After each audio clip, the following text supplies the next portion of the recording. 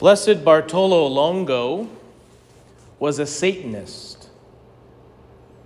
Blessed Carino, a Dominican lay brother, murdered St. Peter of Verona.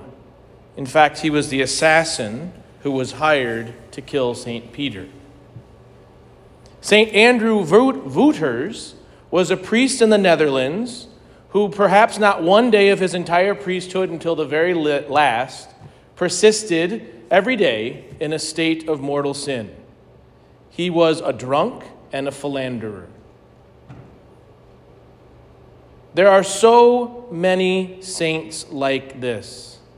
A more recent saint, he was only canonized a few years ago, was St. Charles de Foucauld.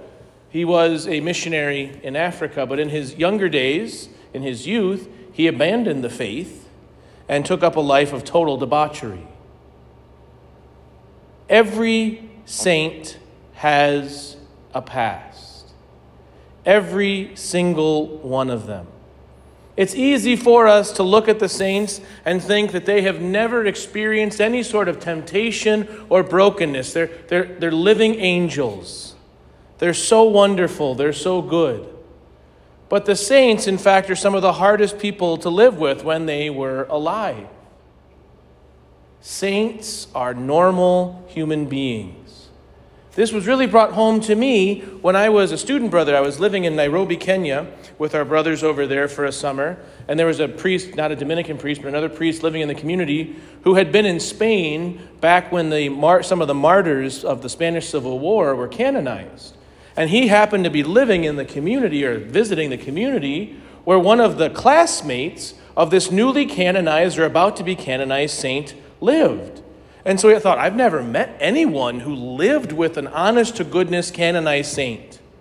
So he pulled him aside. Father, what was it like to live with this saint?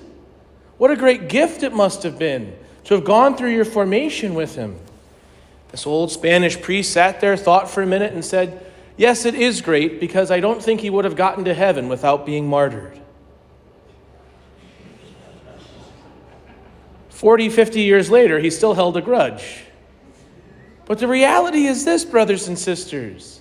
We hear it in the first reading. There's this great multitude of saints, which means that all of us are called to sanctity. All of us give glory to God. But what separates those who become saints from those who persevere in sin is at a certain point we have to recognize that I am not enough.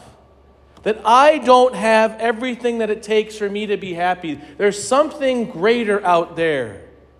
That my value is not in here in terms of what I possess, but it's God and what He offers to me. St. John so beautifully put that in that second reading, that we are God's children now. We do know that when it is revealed, we shall be like Him, for we shall see Him as He is.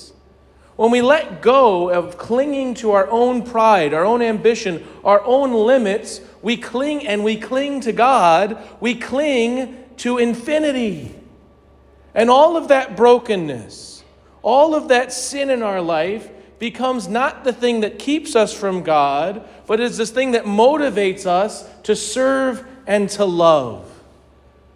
To recognize that, yes, it's easy to turn from the Lord. Yes, I have a past. Yes, I still struggle with any number of sins. But my destiny is in heaven. It is for this which we are made. On this Feast of All Saints, in a particular way, we celebrate not just a singular saint like we do throughout the year, but all of the saints. And we also recognize that we are part of this community by our baptism. That we are made for this. And just like those saints and blesseds that I mentioned who had checkered pasts, glory be to God if you have one too. It's going to make a great story one day.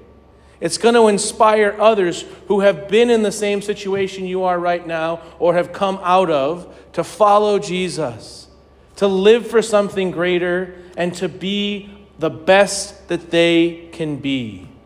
Because the saints are human beings fully alive, clinging not to their own goodness, but clinging to the greatness and the wonder that comes from God.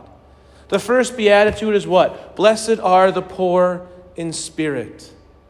So long as we cling to our brokenness, so long as we recognize or hold to that shame, we are slaves. Bartolo Longo was a Satanist. Blessed Carino was a murderer. St. Andrew Wooters was a philanderer. But when they came before God, they at one point made a choice. I am not that. I am yours, Lord. And my identity is rooted not in my brokenness and in my past, but in your perfect love for me. I choose that. This is what you can do right now, brothers and sisters. What are those things in your past? Or maybe what's weighing on your heart right now? Are you choosing to allow that to be the thing that gives you identity, meaning, and purpose? Or will you follow the example of the saints and give it to the Lord and cling to Him? Because the Lord will always do greater and better things. The Lord, and this is the great, how we know sin is false. St. Augustine says that sin is no thing, it's nothing. How do we know that? Because God converts it into something, into good.